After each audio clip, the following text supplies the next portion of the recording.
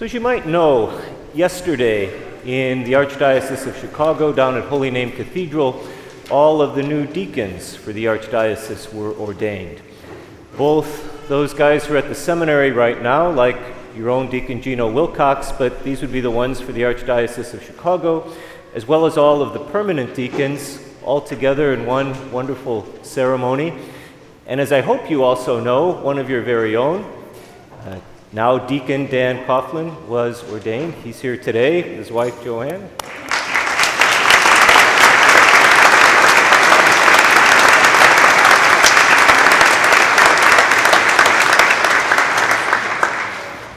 So my role in all of this was that I had the privilege of calling forth the deacons, to call them out by name. And I had to wrestle my way through about 4 different ethnicities in their last names, and to greater or lesser honor to their families in doing that. But I called their name, and they stood up and ceremonially at least came forward. So Dan, this is the first and last time in your life you have to obey my commands. But as they came up, I'll admit, I felt a little like a shepherd. I didn't know most of them. I mean, I knew the guys from Mundelein, and I know Dan a little bit, but a lot of them I barely knew at all. And yet, using all this shepherd language we often get, I know my sheep, they know me, they hear my voice, they follow me. And it occurred to me, really for the first time, even though I've done that a few times before, is that it isn't simply a case of do they recognize your voice, but do we speak the same language? And what is the language of our church? What is the language, yes, of the deacons and the priests, but what is the language of all of us? Well, you could see right there yesterday in Holy Name Cathedral sort of a dictionary of translation. Because as they came forward, what was their posture? 2 times, not once, but 2 times, they knelt in front of Cardinal Cupich. One time they put their hands in his, another time they held a book of the Gospels. And the 3rd time they were up there, they were lying flat on their face, prostrate there in the sanctuary. Now think about that for a minute. Every one of those postures, I'd like to suggest, is a different way of speaking the language of our church. It's the language of service, right? It's the language of saying, I am here before you. Yes, okay, in front of Cardinal Cupich, but they were there in front of everybody, the entire congregation, and symbolically in front of the entire church. That's the language that we're asked to speak. That's the language that the shepherd and the sheep must be able to mutually understand. Now, there's a reason for that. It's not just kind of, aw shucks, I'm here to serve you. Did you catch that second reading on this Good Shepherd Sunday? To be sure, if you're like me, I often think of the shepherd as, that's a guy, he's got the staff, and he's fighting wolves, and he's leading everybody through storms. He better be a pretty strong, confident guy. And that's what a lot of those shepherd readings celebrate. But in that second reading from the extraordinary book of Revelation, you get this image of the shepherd that if you don't pay close attention, almost slips in through the back door. And we heard it proclaimed this morning in this reading, where all of a sudden it's the Lamb who is the shepherd.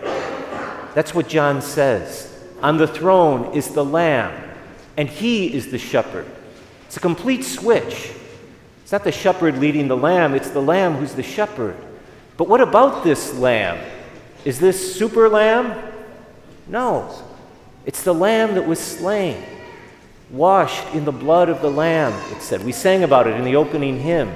And there's nothing gruesome or macabre about that. But it's this whole Christian dynamic by which everything gets flipped on its head. That if you really want to be led by Christ, you've got to speak his language. And what is his language? Is his language of being in the Garden of Gethsemane and saying, I could wave my hand and wipe out all these Roman soldiers? No, it's the language that says, Father, I'm here. I'm here in service to you, even to the point of shedding blood. What's the language of the Lamb? It's kneeling right there before the entire church. What's the language of the Lamb? It's lying face down on cold marble while the litany of saints washes over them. That's the language of the Lamb who is the shepherd. And so what does this have to do with us? I think it has everything to do with us if we want our faith to actually work for us, if I can put it this way. A couple weeks ago, I was talking about all those thousands of people who come to Mass on Easter and don't come back. They don't come back because they don't understand how all of this is actually relevant to them. And if all we do is think of God as this all-powerful, all-present, all-knowing, almighty, He's all of those things. But when He wants to exercise that power and that knowledge on our behalf, what does He do? He sits as the Lamb who was slain. And He says, in this capacity I come to you. And why is that our language? Why is that a language that we speak? When He calls it forth from the throne, we get up and come forward. It's because we speak that language as well, right? None of us has the ability to wave our arms and just change everything the way we'd like it to be. And the lie that creeps in is that if that's the case, then we're only as good as the strength we're able to wield. And God is only as good as the degree to which things around me change. My job gets better, the illness is cured, that broken relationship is healed. And the Lamb who was slain, who is our shepherd, who speaks the language of the deacons yesterday, who speaks the language of all of us, is that I speak your language. Because right when you feel most cut off from the world around you, from the people you love, from the God that we say can do everything, that's precisely when your heart can be most open. A vulnerable heart has the capacity to receive like it's never received before. On this Mother's Day, I've got to believe every seasoned mother gets that. You've got to be vulnerable to be in a healthy marriage. You've got to be vulnerable to be a loving mother. You've got to be vulnerable to give and receive love from anyone in your life.